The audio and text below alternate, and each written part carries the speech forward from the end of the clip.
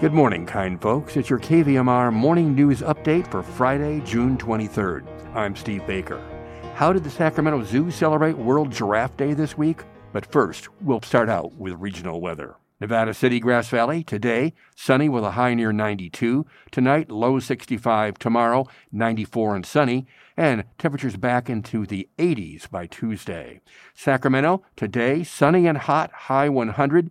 Tonight, low and 62. Saturday, high 101, sunny and hot. Truckee, Tahoe, today, sunny, high near 80. Tonight, low 47. Saturday, 83 and sunny. And Placerville and Angels Camp today, mainly sunny, high 95 in Placerville, high 99 Angels Camp.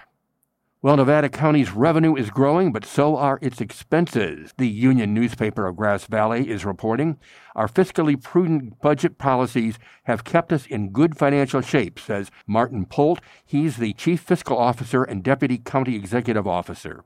Our staffing remains 20% under pre-recession levels, and we know we have a sustainable budget looking ahead past fiscal year 22-23. The total budgeted revenue for next fiscal year is $322 million, an increase of 8.5% or $25 million. Total budgeted expenses are $330 million, an increase of 10.3% or $31 million. The Nevada County Board of Supervisors discussed and passed the budget at its meeting this week.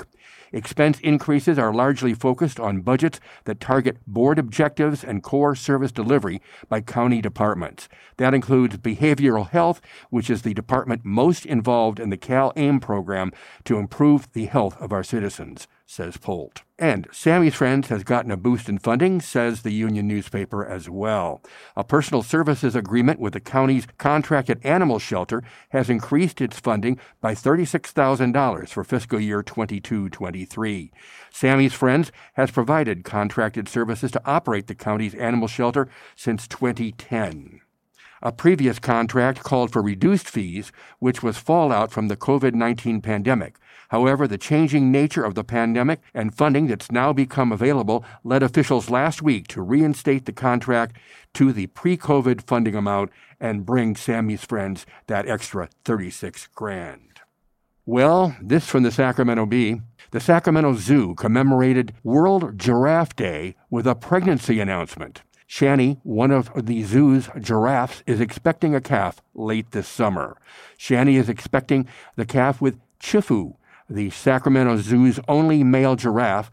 The zoo announced in a news release this week. The calf will join the herd as the 21st giraffe born at the Land Park Zoo. Zoo officials saying in a release, we are excited to meet the newest addition to the Sac Zoo giraffe herd later this year. On your next visit to the zoo, swing by the giraffe deck to offer your congratulations to Shani and Chifu. When Shani shows signs of labor, according to the release, she will be relocated to a stall in the giraffe pen, padded with extra bedding to ease the birth. Shani and her baby will then remain off exhibit and away from the public for the first 2 weeks after birth to allow private time for bonding and the beginning of the nursing process. The giraffe herd at Sacramento Zoo mirrors the gendered social structure observed in the wild, according to the release. While female calves typically stay in the same herd as their mother, male calves tend to leave their mothers after roughly 15 months to join an all-male bachelor herd. Therefore, if Shani's calf is a male,